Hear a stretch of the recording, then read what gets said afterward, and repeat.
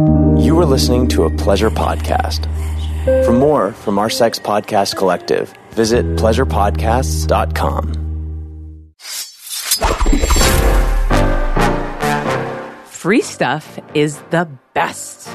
But free stuff that will ignite your Valentine's Day is even better. Check this out. When you go to adamandeve.com and select almost any one item, you'll get it at 50% off. That's amazing by itself, but here's where they load on the free stuff. When you enter my exclusive code at checkout, Holly, not only do you get 50% off one item, you'll also get 10 tantalizing free items. First, for your viewing pleasure, 6 free movies. Next, a free mystery pack that includes an item for him, a special toy for her, and something we know you'll both enjoy. Plus, free shipping. Now that's a lot of free Valentine's stuff. So head on over to adamandeve.com and be sure to use offer code HOLLY. Again, that's HOLLY, because without it, there will be no free Valentine's stuff. That's Holly at adamandeve.com. Holly Randall Unfiltered is brought to you by hotmovies.com. Hotmovies.com is a video-on-demand website that offers all of the latest and the greatest adult movies from more than 50 years of adult movie making, including films by me. Go to hotmovies.com/bonus and enter the promo code HOLLY, HOLLY, and you'll get 20 free minutes on hotmovies.com. No purchase is necessary. With special exclusive releases every month, you can always see them first at hotmovies.com. Holly Randall Unfiltered is brought to you by Woo Foreplay Lube. Have you heard of Woo? Woo is the best organic, all-natural, and antibacterial lube I have ever used. It's made of virgin coconut oil, vanilla essence, natural stevia and beeswax, and is totally free of chemicals and preservatives. And unlike most lubes, Woo also smells and tastes great, just like cupcake frosting. I am not kidding you. Seriously, I offer it to the actors on my sets, and we all love it. Woo is simply the best. Silky smooth, all natural, and tastes like dessert. What more could you want? If you want to enhance your love life or just want a better lube, buy it for yourself or treat that special someone, go to Woo Foreplay and enter discount code HOLLY, and you'll get 10% off your entire order. That's Woo Foreplay, WOOFORPLAY.com with the code HOLLY for 10% off. Get more play with Woo.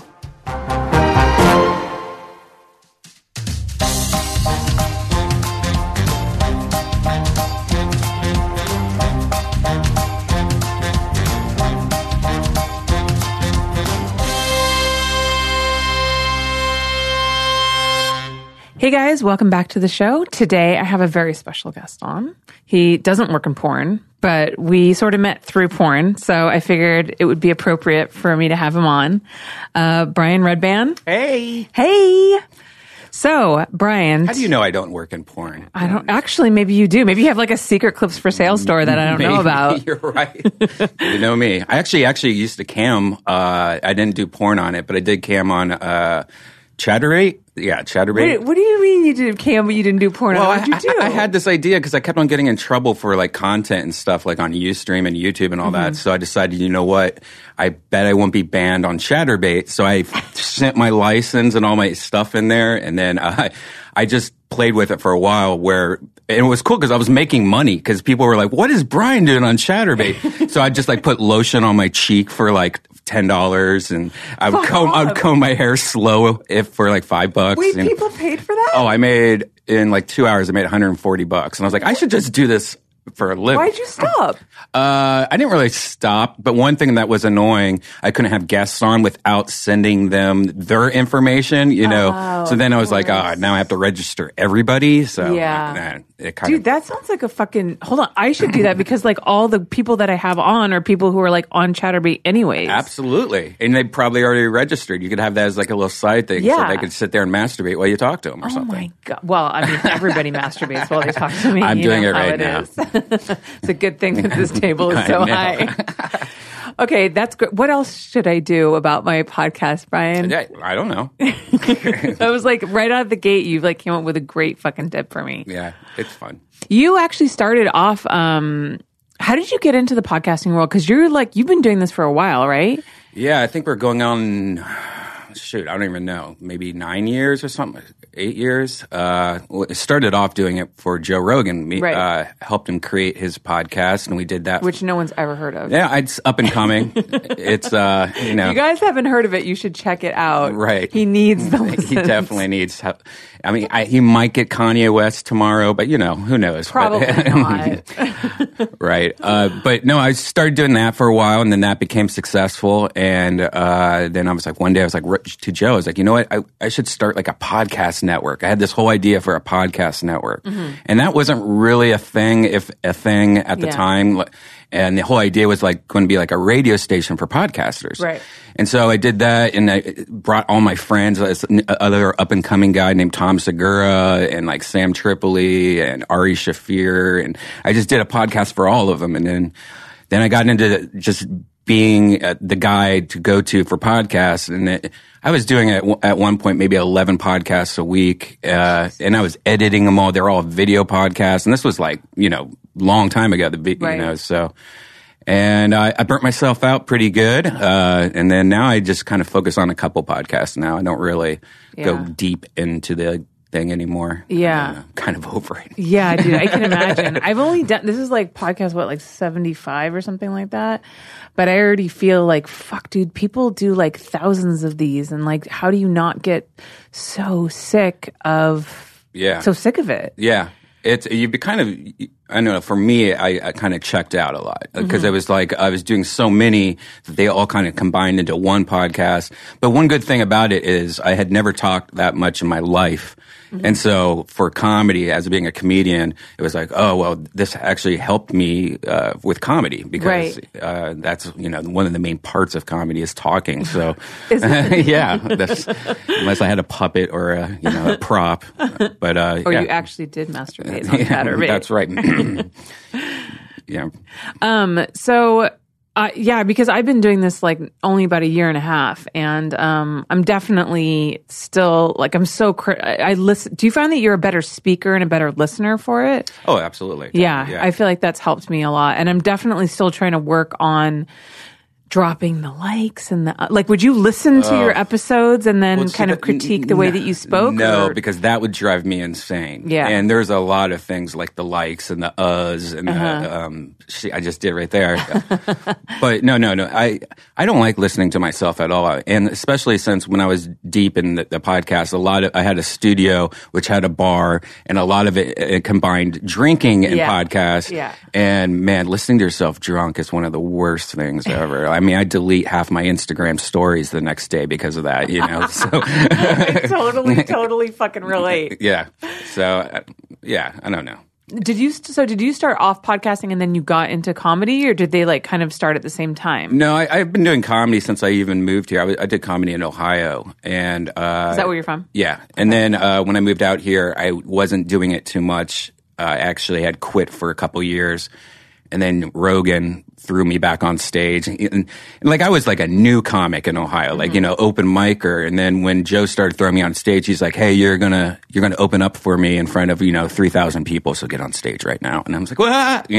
So I kind of got thrown into the deep end to Did you have comedy. You had material written in? I mean, I had material written, but maybe like 15 minutes max, and then I was probably doing 10 minutes. And now, I had to write a lot though, because it was fast paced. Cause Joe had sold out shows every weekend. Right. So like every week I had to at least write something new. And so it was fun. And I love it because I definitely skipped a lot of parts of comedy where, I went right from, 0 to 100. So it was a little easier for me. But it must have also been super stressful. It was stressful, but I drank a lot. So, and luckily, once the podcast came out, we started doing it with Joe. People started knowing who I was, so it made it a lot easier. And that's one thing. Like if your audience knows who you are, it makes it 1,000 times easier when you're doing jokes because they know you. Yeah. Whereas if they didn't know me, and then they're just like judging, like, who is this guy? What's he talking about? Yeah. Get out of here. You know, so. Yeah. Comedy to me, like stand-up comedy to me is like one of the most terrifying things that you could ever do. I had this experience, it's so stupid. I had this experience in like summer camp when I was a kid where I tried to do stand-up comedy, and I think I stole some material from like Julie Brown or something like that. Do you remember who that is? Oh, I don't know who that is. Like she was like this redhead and she had this show on MTV. You know what I'm talking about, right? Downtown Julie Brown. Wasn't Downtown Julie Brown someone different? She's the British chick. We should look this up. Can you look it up? Sure. What is it? Okay, so I swear there was 2 Julie Browns on MTV. Julie Brown. There was like a redhead who was like a comedian, and then there was like Downtown Julie Brown who was like had an English accent and was more of a presenter. Right, so that wasn't the redhead. I know who you're talking. Do you know who I'm talking Yeah, about? Right? Was it Julie? Maybe it was someone's. Totally, that would be weird if they had 2 different. Julie Browns on MTV. I know. I mean, my memory is terrible, so I could be completely fucking wrong. But anyways, so I stole this material from her because that's how all comics start, right? Yeah. And I remember I did it in front of my stupid summer camp class, and nobody laughed. Like, it wasn't even remotely funny, and I thought it was hilarious. I was crushed afterwards. And I still like remember that as, you know, those really humiliating moments when you're a child that just stick with you forever. Mm-hmm. That was definitely one of them. Yeah. One of the things you learn quickly in comedy is not necessarily the jokes. It's the how you deliver them. And so, like, even if it's a funny joke, if you're up there going, you know, like, people notice that body language and they're kind of thrown out of the whole experience. Right, right. I heard that Tiffany Haddish had a really bad New Year's Eve set. Yeah. Did you see any of it? No, I mean, I saw what was posted and stuff, which, you know, I used to go on the road with her all the time, and, you know, before she blew up. And now, you know, she's a superstar. But, I mean, every comic has a bad set or two once a week sometimes, depending, you know. But the problem is that a couple of things. One, it's New Year's Eve. New Year's Eve sets, like, a lot of comics I know don't even do those anymore or do them at all because everyone's there to have fun and get drunk, and they're already drunk, and then everyone's in a party and you're not. So half the time the audience is just the worst audience ever because they're drunk and, like, they're not even paying attention. They're there for just a party. Right. Which is the worst, you know, for comedy, because you want people to sit there and listen, you know, to your jokes. And on top of that, she just, you know, she's released, since she got big, she's released maybe 2 specials, maybe even more.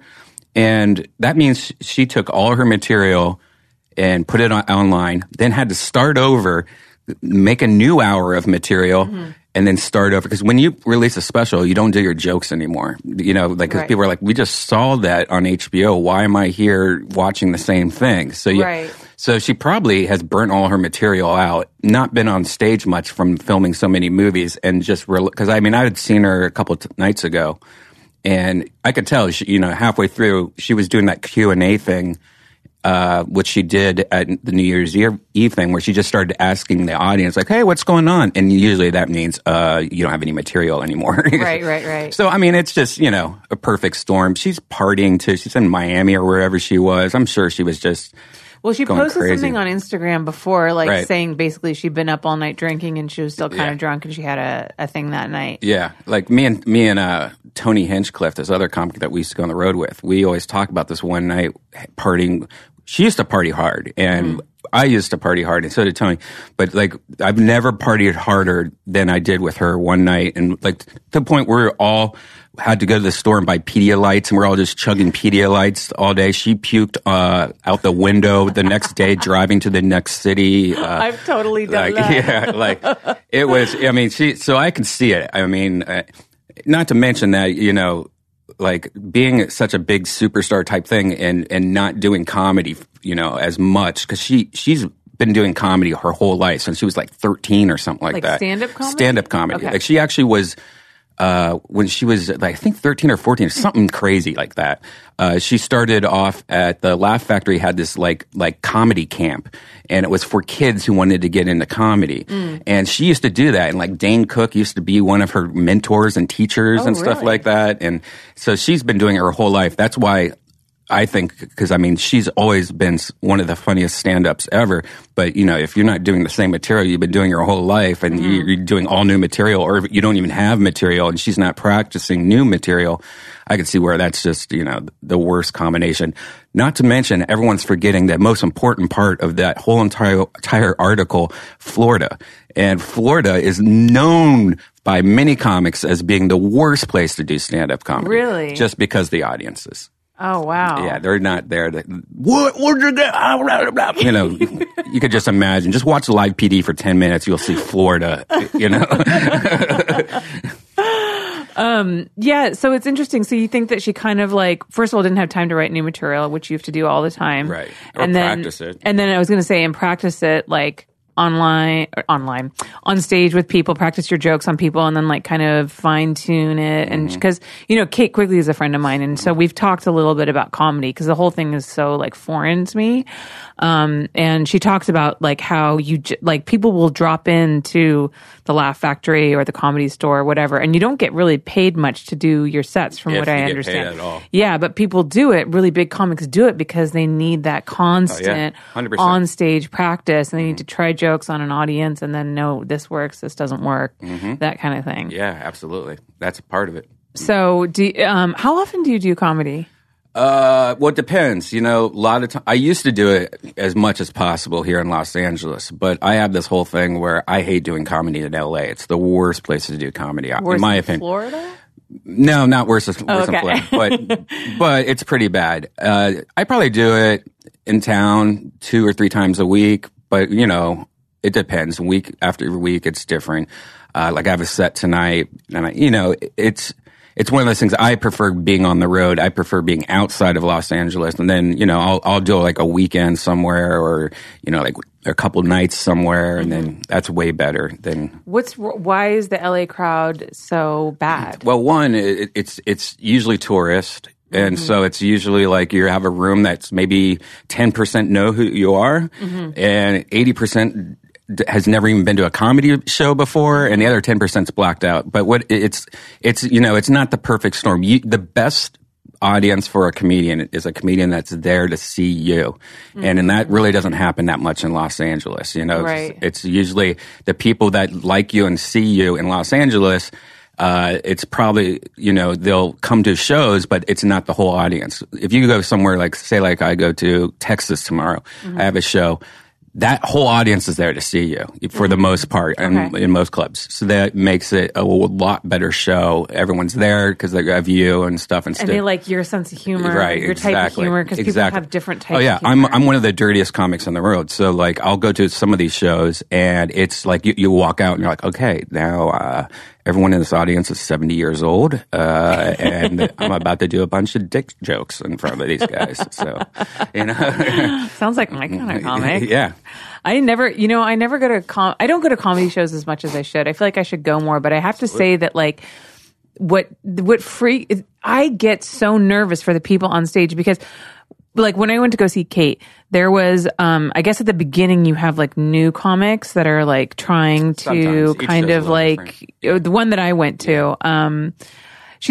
Is there something about like you can get like a spot in a comedy show if you bring a certain amount of people to the show, right? Is that a thing? Those are called bringer shows. Those are shows that usually normal real comics never do, and that's like one of the worst parts of comedy, right? Because it's what it is. It's promoters going, "Hey, I need to sell some tickets," right? So you know, I'll give you 10 minutes of stage time, but you have to bring 10 people. Right. And that person that's doing 10 minutes maybe has done comedy a few times, but they're not a comic and they shouldn't be doing 10 minutes. Yeah. And so that usually, and what sucks about that bringer shows is that it kind of ruins comedy for a lot of people because people have never been to a comedy club and they're sitting there watching 10 horrible comics and maybe one good comic.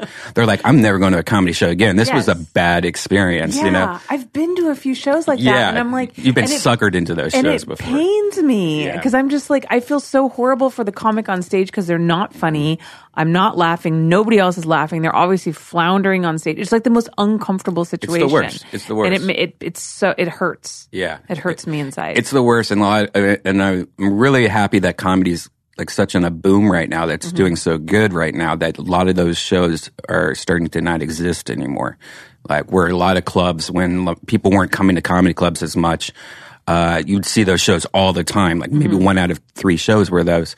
But now those are kind of getting rare, I guess. Yeah. So that's a good thing. What do you think is like responsible for the comedy boom? Do you think it has anything to do with podcasts? Podcasts. I was going to say podcast specials. Definitely. There's been a ton of specials. It's because specials because of podcasts, I think. Right. You know, it really, I mean, not to toot Joe's horn, but you know, the Rogan podcast and like all the stuff I've done for podcasting and introducing all these comics, I think has really helped. I mean, the comedy clubs and everything, because I mean, podcasting. What's cool about podcasting is you start listening to a podcast, say like Tom Segura and Christina Pajitsky.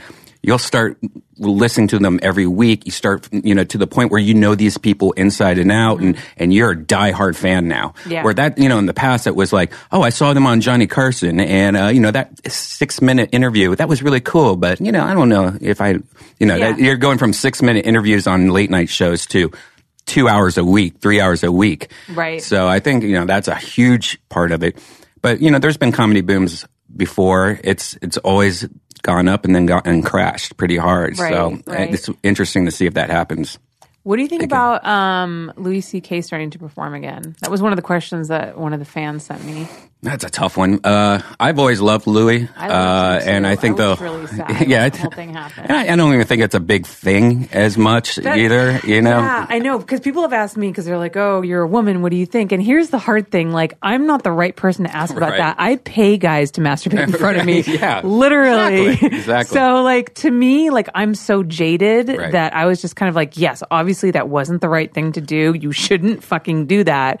But I think, like, I didn't take it as seriously as some other people did. Unfortunately, all these Me Too things, they're all getting grouped together, where there's a huge difference between like Bill Cosby and Louis C.K. and all this stuff, and Harvey Weinstein. And, you know, the thing with Louis is, which is the most interesting thing about it, is that in the comedy community, we already knew about this for years. Yeah. And no one cared. Right. And it's been on radio shows before and no one cared.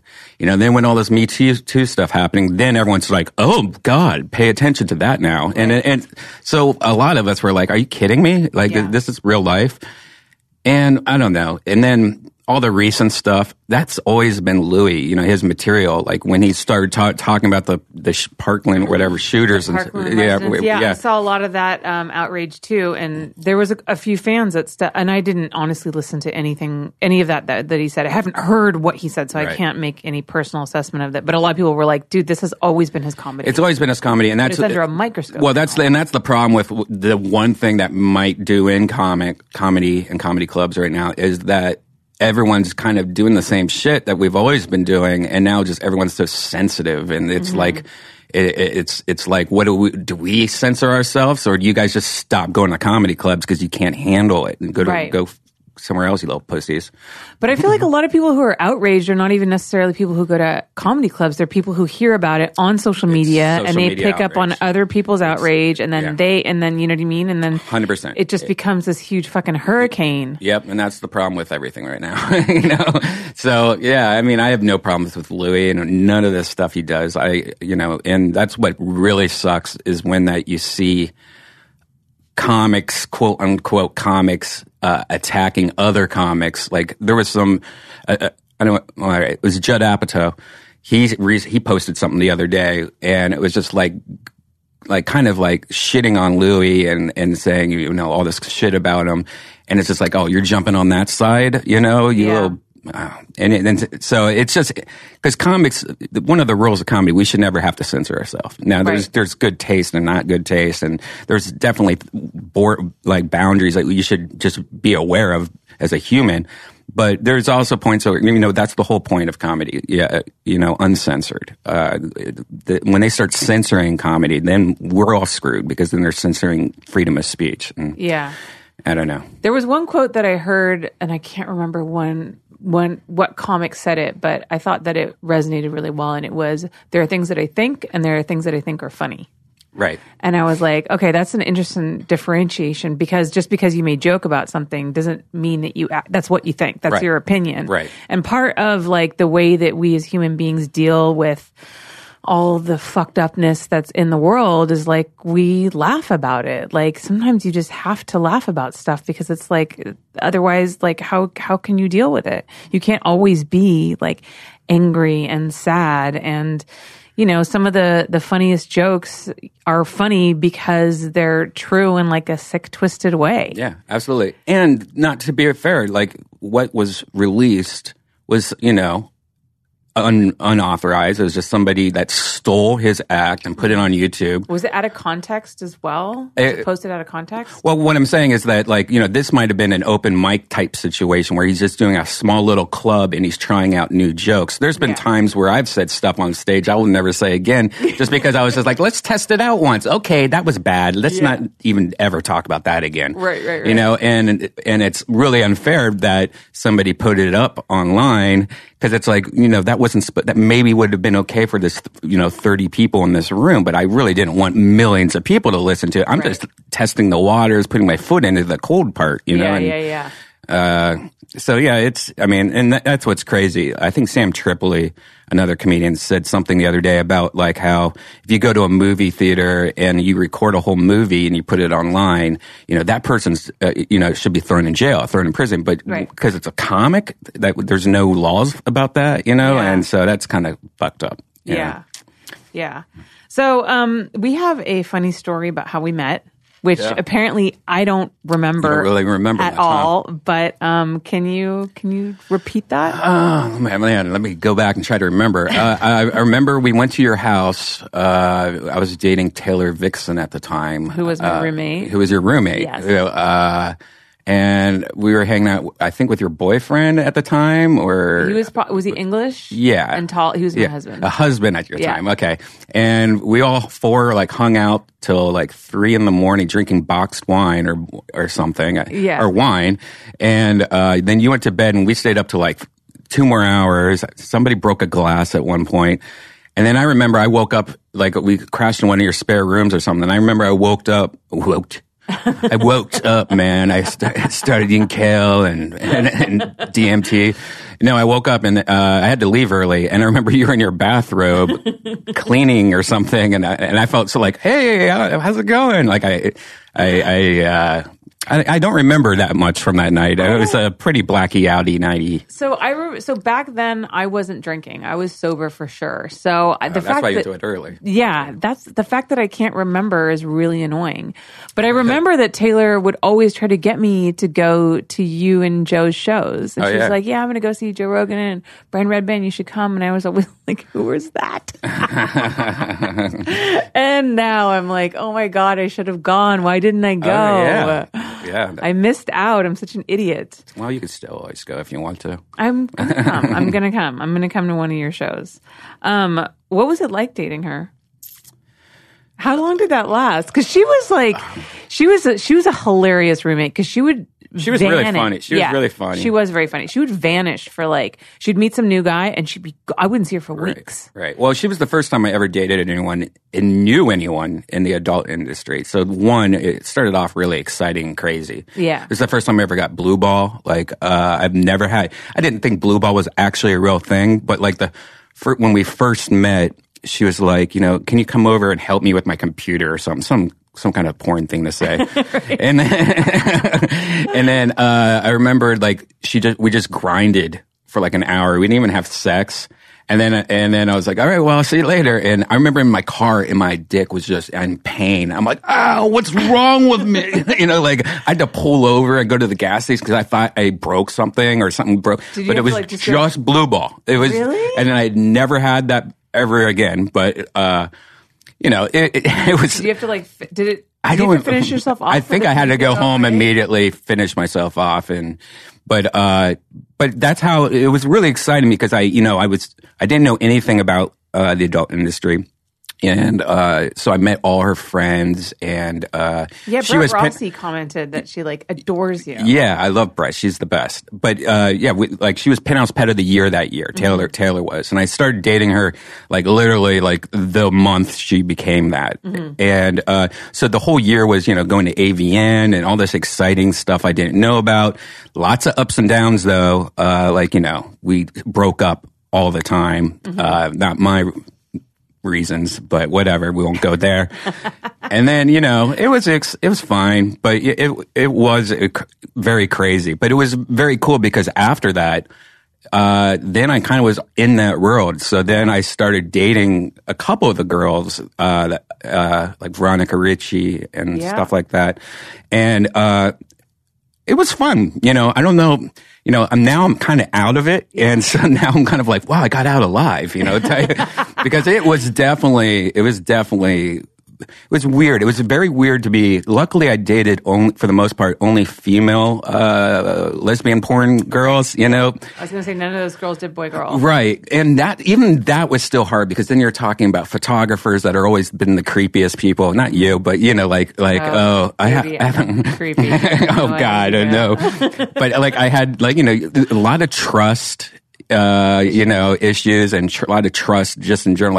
Okay, my girlfriend is going to some dude's house on Van Nuys to take some photos. I guess I'll trust her, and things like that. So it definitely was challenging, especially when your old trust issues. It was like, did you call your ex-boyfriend too? Wow, there's like 4 guys watching him masturbate in Van Nuys, Was it ever weird for you to like the fact that her pictures and her video was all over the internet and everybody could see it and all your friends had seen her naked and put dildos up? You would think so, right? Yeah. You would think that would be one of the biggest things. But it's definitely weird because I met her where I saw her naked and then she became my girlfriend. Right. Where I think if I was just dating her and she's like, I'm going to get in porn one day, and then it would be a little different. But since it was like, I met her already when she was naked, everyone already, I don't know. Yeah. It's definitely different. Like if my girlfriend right now just like, I'm going to get in porn, I'd probably lose my shit and jump off a bridge. But, if she had already been doing it, and it's like, oh, well, that's how I know her. Yeah. Your girlfriend's super cute. I see her on your Instagram all the time. Thank you. Where does she do? She is a double vaginal, double anal porn star. Awesome. No. She went to college. She's one of those girls. She's really young. She just turned 25. But she graduated college, and now she's like one of those girls that has like a degree that can't find a job. So she's just bouncing from stupid job to stupid job. Yeah. It's so it drives me crazy for any of you listening, thinking about going to college, unless it's like if you're a doctor or something, do not go. Do not spend. She owes so much money, and she's like making like minimum wage to pay for something that she's not going to use. She's not. I'm so glad I got out alive without having any college debt or anything. Yeah, the student loan thing is crazy. Yeah. Yeah. So are you like so grateful seeing her struggle, like that you found your path and just like at least, what I mean? It's one thing that, when you're younger, like you kind of freak out. Like, what am I supposed to do? I can't be working this retail job my whole life, blah, blah, blah. And then it just kind of sorts itself out usually, right. Right. So yeah, it's definitely a nice thing being like, okay, I got through that. Now, now I could just focus on what I like to do and stuff. Yeah. Do you see yourself like doing comedy for the rest of your life? Probably, yeah. That you want to get into? No. The cool thing that I have my foot in a lot of different waters. Like, I have like a t-shirt company. I have a podcast company. I'm a comedian, So if I was just doing one thing or another, I think it would drive me crazy if I didn't have all these multiple things. Right. So I don't know. It's comedy, though, I think is one of those things that once you get in it, it's really hard to get out unless you're. Porn. Yeah. Oh, yeah. I feel like there's a lot of similarities between the porn world and the comedy. I've always world. thought that was especially strippers, because we're always on the road. We're going to like these shows, like feature stripping and featuring at a comedy club. Very similar, Yeah. And the comedy community seems to be like kind of a close knit community where like you guys all know Absolutely. each other. And so is the adult industry. Yeah, absolutely. Or it was. That's weird because I used to go to AVN every year, and it's been really weird to watch the ratio of porn stars, and now it's just mostly all cam girls. Yeah. And it's not the same. The cam girls aren't the same in my opinion with the closeness of the community, because they're not really working together. They only know each other once in a while from AVN, unless they have one or two people over for a cam sesh or.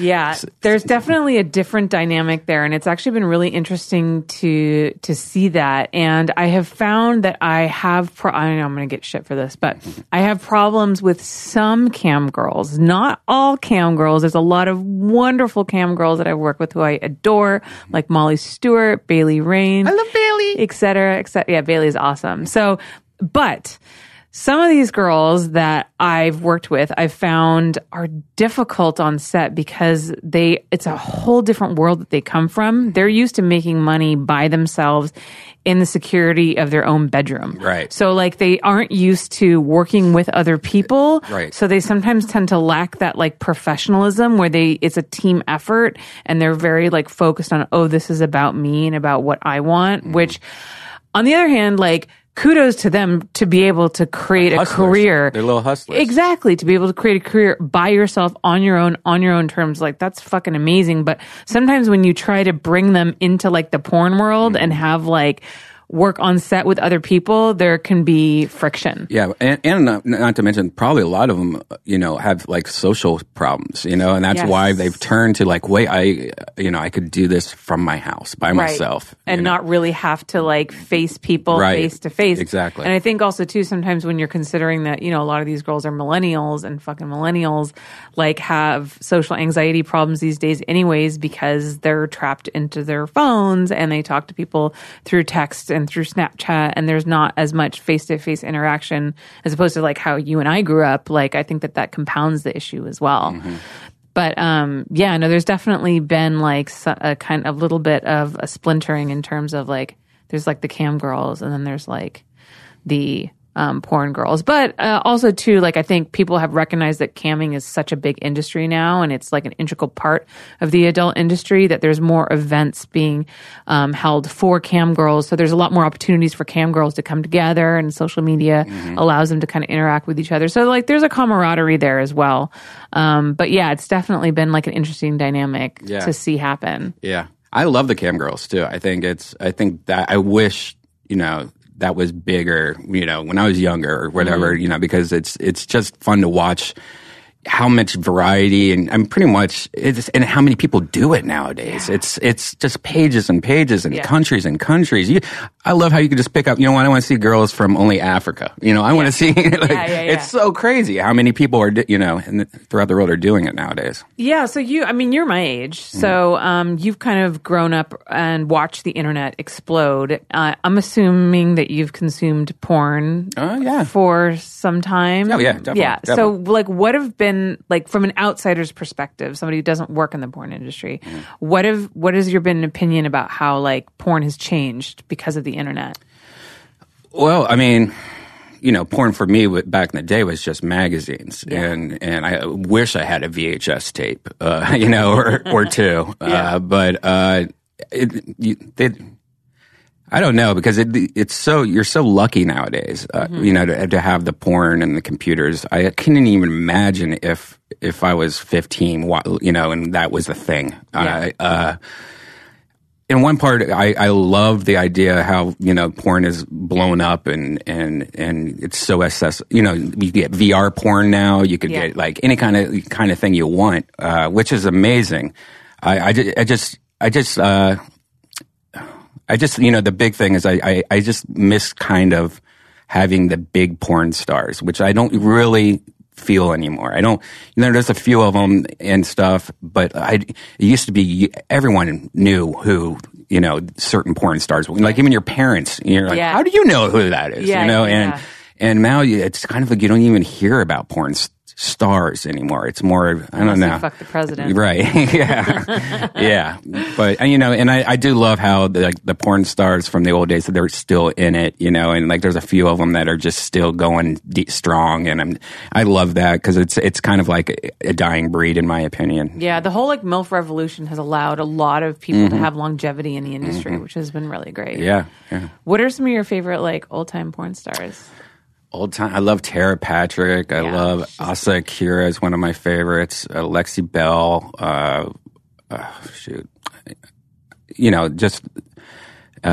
Gosh, I can't even think. Jenna Jameson back in the day. Yeah. Just all the classics. I guess Nina Hartley. Yeah, yeah, I know. She's still working. And she's still working. She certainly is. I did a podcast with her a long time ago, and I thought what was so adorable is she left her scarf there. I still have it somewhere, and she like looks amazing. I mean, she just amazing. Like she's still got like such a flat stomach, oh my God. And like God, she's I just looked at her the other day, and she's still banging. I know, and I'm like, what the fuck is my excuse, man? Jesus Christ. So you have kids, right? No. Why? Okay, someone told me that you had kids. No, it's like never mind. I don't know. Unless I don't know about it, and you're just trying to trick me. No, I don't have kids. I've been very lucky not to have kids, and I don't know. I can't even imagine having a kid here in Los Angeles, without money. That's like, I know a couple people that like, what, we're going to have a kid. And I'm like, you live in a 1-bedroom apartment in Van Nuys, so like, you're going to walk your kid to school in Van Nuys? I wouldn't even walk down that street, I don't know. Do you worry about, for me, like having a kid, I would almost worry more about like the proliferation of the internet and just like, and honestly, like the idea that kids can access so much porn on the internet. Like, do you think do you see that as being an issue? It depends how old, I've been thinking my first porn magazine. Yeah, but think about the stuff of porn that, because I looked at porn. Yeah. I was young when I first saw porn, right? Right. Obviously, with my parents doing what they did, but like my first exposure to porn was magazines, and I don't know if it was like that when you looked at it, but it was all softcore. Like there wasn't even penetration in the magazines. But those bushes were pretty scary. So I agree. Like my first couple of years of looking at porn were just the Sears lingerie section and the Sears catalogs, and stuff. Yeah. No, that is pretty. I can't even imagine being a parent when it comes to that. Thank God, like the censoring tools that that are available are pretty legit now. Yeah. But it takes one, 2 girls, 1 cup, and the kid's 8, and like what's going to happen? What's the mixture that happens to that? They shouldn't be seeing that. No one should see that. But do you find yourself like a little more jaded when it comes to porn now because you can just like access anything that you want? Yeah, but there's some things that still get me, like especially some of the cam stuff. So you like the cam girls? Like you watch the cam? Oh, I watch it almost every day. Yeah, so do they know it's you? Well, yeah, I think I use a few different names, but I'm open about it. Like I know, like the cam girls that I watch, it's more like not even I'm watching it for the porn aspect anymore. Like Bailey, I love Bailey's so cool. I could sit there, put her on the background while I'm editing video, and just listen to her, talk and hang out. Like it's almost like I'm not even watching it to see her tits or anything. Yeah. I'm just kind of like, oh, Bailey's on. I'll see what she's up to. It's like kind of like a podcast almost. But no, some of the stuff though you see still nowadays. You think you would be jaded, but it's like, oh my God, there's especially with all the squirting going on nowadays. It's cool, but like, are you okay? Do you think that squirting is real, or do you think it's fake? I am a huge it's real person, just because. Oh God, do I want to go here? Yeah, you do. Yeah. All right, so. Oh God, my dick's shaped in a way it doesn't go left, doesn't go right. It goes kind of towards your face. Okay, so it's turned up. Okay. It's turned up. So it hits girls' G spots. It hits girls' G spots, exactly. So basically, almost every time I have great. Anytime I have sex, the girl usually squirts, and I've never even thought about it. I've just like, wow, that girl is really wet, And then when I started dating porn girls, they were like, holy shit, no, this is why, you're hitting the G spot and blah, blah, blah. And I've had so many squirting sessions to the point where I had to actually research waterproof sheets, because I didn't want to ruin my warranty of my new bed. And anyways, I've had it, a million times, and they're definitely, like, as a good example, like I would have a girl, she would squirt all over the fucking place, and then she would go to the bathroom and pee for like 10 minutes, and so it's like, so you just emptied your bladder on me twice, and that makes no sense, Yeah. And plus, you could taste it, like you could taste what pee tastes like, and it doesn't really taste. Now, is there components of pee in it? Probably, I'm sure there is, but there's definitely a point where, it's like, I don't know, I've just for sure do not. There would be a yellow stain on my sheets if it was pee. I've never had a yellow stain on my sheets ever after having sex and making a girl squirt. It's never been like, why is there all this vitamin C water on my bed? If it was pee, there would be fucking yellow stains. Have you ever tried to pee on a white sheet? You're going to see a yellow stain if you have yellow pee. All right, I don't know. So it's just, I don't know, taste and what do you think? Do you? Well, I think that it can be. Don't get me wrong. I think half the shit you see on the internet, especially in cam girls, is pee. Yes. And they're peeing. They're like, oh, I'm squirting. And I'm like, no, you're not. Yeah, exactly. I think that there's a difference. Like squirting is like it. First of all, if you look, if there's a close up on the vagina and you look really, really close, the squirt does not come out from of the pee hole, which is like below the clit. Thank you. It comes out of the vagina. Right. So you gotta, if you look very close, you can see where it comes out. Then you'll know. Right. And then some of these girls who do like these overly ridiculous squirting scenes, like so much comes out that you're just like, there's no fucking way. Yeah. And me being on set, like a lot of times I will see these girls drink a fuck ton of water. And then, all of a sudden they're able to squirt and I'm just like, I remember there was this one, do you know who Marika Hayes is? She's like a Japanese porn star. Oh, yes, of course. Famous for squirting. No, I probably know who she is. She's famous for squirting. Anyways, I shot her and I didn't even know she was going to squirt. We were shooting a solo and it was like a fucking geyser. Like I remember like my camera guy like backed up and looked at me. He's like, what the fuck? And I was like, I had to get a mop to clean that shit up. Like it was out of control. So, and I remember, and I would go back and like play that over and over again. If you ever need help, I can bring a Swiffer and I'll just be on standby. All right. Do you want to just be you want to be a PA, right? Yes. Just come and P assistant. Exactly. Just come and clean up jokes, Yeah. Clean up pee, and then tell jokes. Yeah, that's one thing, because I get a lot of, I've always been a pro that's not, squirt's not pee, but 100%, there's most of the squirting videos and stuff you see are pee, and that's just them not squirting. What I'm talking about, So. Yeah, and also too, I think we're under like the gun in terms of time and stuff like that. So girls can make themselves pretty much pee on demand, right? Whereas squirting is like you've actually got to hit that spot. Right, so I just think in the interest of time, people will like just be like, I'm just gonna pee, and people are gonna assume it's squirt. And for me, because I'm like paying for the location by the hour, I'm like, yeah, just pee. I don't give a fuck. Like let's just finish the scene up so we can be fucking done. Oh gosh. So, what have been, okay, so you have your own, do you have your own podcast now, or are you just doing a network of podcasts? I have a few. Like I have my own called What Brian Redban Do that I haven't done in a while. But the big one I'm focusing on right now is called Kill Tony. It's a live podcast. We do it every Monday at the Road Famous Comedy Store.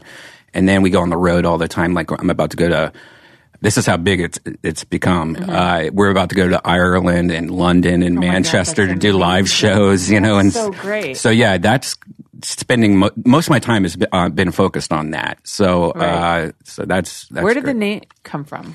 Kill Tony. It's the idea. It's based off Kill Bill, Quentin Tarantino, and the whole idea is the podcast it's kind of like an open mic where we pull a name out of the bucket.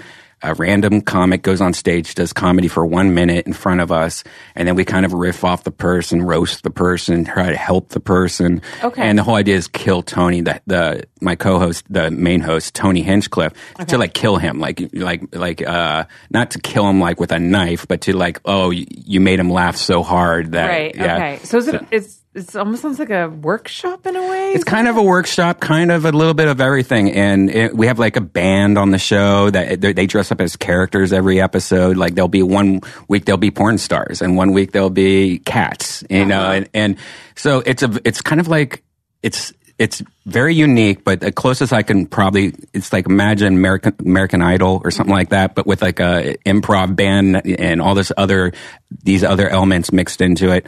And it's really cool because, we have big celebrities on it all the time, it's a fun show, and we're very lucky because it's, really helping us, because now we could go on the road, say like we can go to like Texas, have one of those Kill Tony shows, and then a comedy show attached to it, and then we're selling out everywhere we go. So it's great. So that's amazing. Yeah. So you have so it's always you and Tony, and then you guys have different comics on depending on like where you're at. Yeah. Okay. Like so we'll have like a guest comic, and then we'll have our band. If sometimes we're on the road, we'll bring the band. Other times we won't. And then we just have local comics or, people that sign up for it. Right. And so they know what they're getting into. They know this is not a regular, 1 minute.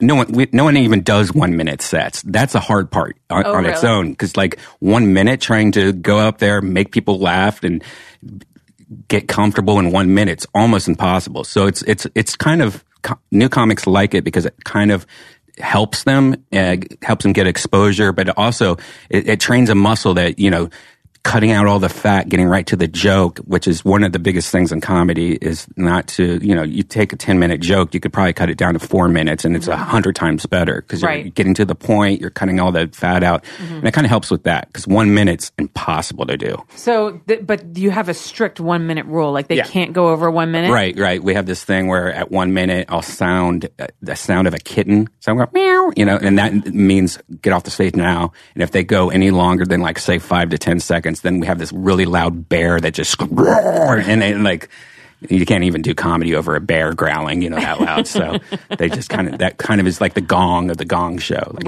right. And so, and do people often like not finish their jokes? Does that happen a lot? Yeah, it happens a lot. Or they try to go longer, or they try to fit too much in and stuff. And that's the whole point. Like after they've done it a few times, a lot of people try to go back a few times. They figure it out. Like, oh, you can't. You just get right to the one joke, don't do all this bullshit around it. What do you think is the hardest part of being a comic? Well, one, being on stage, because I mean, for a lot of people that never goes away, like I used to have horrible stage, like I never was in like any of the debate clubs or anything like that. I was never on stage. So for me, like sometimes, especially getting off of a Joe Rogan show where there's 1,000 people, sometimes I would get off and I would just sit in the green room holding my stomach from stomach pain and cramps just because of nerves. Wow. And, that a lot of comics, that never goes away. To me, I never have that problem anymore where I don't even feel nervous ever anymore. Like it's kind of like whatever that is just gone. But other comics, even comics that have huge HBO specials, they still get the nervousness and the scared, things. And that never goes away. But the biggest thing is probably writing new jokes. You have to constantly be writing. You're writing. And sometimes, you're like, shit, I haven't written anything new in a long time. And so you have to find ways to get your brain back into, like, I'll like every couple months, I'll be like, you know what? I need to eat some mushrooms, change my ads, I put myself in weird situations that just so I get new ideas. Like, because you kind of got to go out there and experience life. You can't just sit in your house and then like come up with material. Like one of my biggest examples, which ended up being like a 20-minute joke. I went down with Veronica Ritchie. We went and swam with the dolphins, and I decided to eat about a bunch of mushrooms before that. And mushrooms at SeaWorld is already crazy. Yeah. But mushrooms and then swimming with dolphins. And, after I did that, I came up with this whole 15-minute joke about it, 20-minute joke about it. And if I hadn't done that, that joke would have existed. So that's another thing a lot of comics always put themselves in weird situations, like, what will happen here? If I did this or did that? And, It was definitely easier when I was dating a porn star because it was just like, what the heck? Oh, I got to write about this, like. Well, I'll come be a PA on my set. Oh, yeah, so much absolutely. fucking material, man. Absolutely. What advice would you have for up-and-coming comics? Just do it. Just, do it. Record your sets. A lot of people don't record their sets, and that's, just put your iPhone down on the stool when you get on stage and hit the voice memo, because listening to it and is one of the most important things, I think, especially like if you get off stage and you're like, I thought I killed it. I did great. A lot of comics have this ego that they just had destroyed, and you're like, then you listen to it and you're like, oh, maybe I didn't do so good. Like, I can hear there was no one laughing. In my head, there was all these people laughing. Yeah. It was just because I remembered a joke, Right. So, yeah, just, but the main thing is just listening to yourself, writing, and most importantly, getting on stage. Because, if you want to be a comic, you should be on stage every day, multiple times a day for the first couple years. And that's something that's a serious commitment. We all have to do it, though. Like, I used to do 3 mics a night for a while, just to...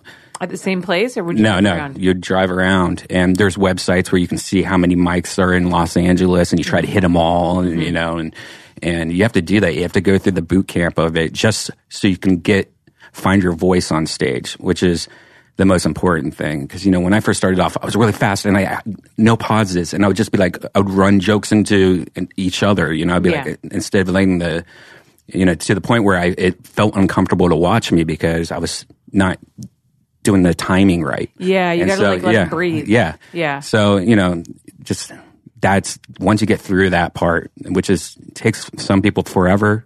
Some people never get it. Some people, are faster at it. But, until you get that, you're not going to go anywhere until you find your voice, is what they call it. Right. It seems like comedy is one of the last, models of entertainment that's left where people really need to work their way up to the top, especially with media these days and social media and the internet. Like, a lot of people can be discovered instantly, like an actress can do one movie and all of a sudden she's huge, or a musician can do American Idol and all of a sudden they're huge. But it seems like that doesn't really exist in comedy. Like, everybody has to take a really long time to hone their skills and get up there. I remember seeing, I watched an old set with Louis C.K. when he was new, I don't know, 15 years ago, and he was terrible. Right. Fucking terrible. Is there any examples of comics who just kind of come in and hit it right away? Or is it just a slow learning process for everyone? It's a slow learning process for everyone. I mean, there's definitely people that are way faster, but, and some people that just have a natural kind of funk about them, but there's never been one person that just got on stage and was like, yeah, blah, blah, blah, and they're immediately funny, because there's so many working elements in it. If there is, I would bet money that I don't know. I would have to see it with my own eyes, because there's just too many working parts to be a good comic. Yeah. And even if you have the best personality and stage presence, you don't have the best jokes. You don't have the best delivery of the jokes, and there's definitely people that are faster than the others, but you have to go through it. It seems to be so many different elements that all have to fit together perfectly. The timing, the stage presence, the confidence, the joke. It seems like in so many other areas of entertainment, you can have your material manufactured for you. You know, a lot of musicians have people write their stuff. Obviously, people do movies. They didn't write the script. Comedy seems to be one of the few things left that's really organic. Everything is created yourself. To a point. Once you get to a certain part, like a Kevin Hart, then you could just have writers write all your junk. But you got to get there. Yeah, you have to get there first. Yeah, though. So you have to prove yourself in some way before you get there. Yeah, absolutely. I find that really admirable. I mean, it's something that I could definitely never do. And it just seems the whole thing. I have nothing but admiration for comics, honestly, because I just feel like you guys put yourselves out there and you put yourselves in really uncomfortable situations. And I mean, from what I hear, every comic bombs sets still to this day, even when you've done and just to subject yourself to that kind of humiliation on stage. To me, I'm so self-conscious. I could never do it. So I just gotta say never say never. You should try it. No, hell no. Hell. I do want to actually start doing live podcasts, but, I would... Live podcast is a whole different monster. I know. If you think... I'm scared. It seems like it should work. I'm not even good at these ones. Yeah, no, but it seems like it should work. It usually doesn't. Yeah. I used to take some of the live shows I did and try to do a live version of it, and it was just like right when you're on stage, you go, why did I think this was going to be a good idea, that this would work? Because you're just talking to somebody else, and the audience is sitting there going, why are we just watching these people like talk to each other? You know? Yeah. I mean, I don't know, like live podcast is a whole different monster. Do you find that adding more, because my idea was to have like about 3 or 4 guests, like not just me and one other person. Do you find that adding more people to it helps?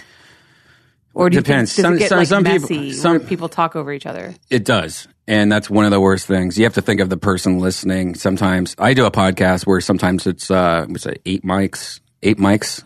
And half the time I'm just sitting there going, stop over talking. You have to like babysit it almost. Yeah. It's because you have to listen to the person on the treadmill that's listening to the podcast. And there's like 4 people talking at the same time. They want to like throw their, iPhone out the window. People arguing on CNN. Yeah.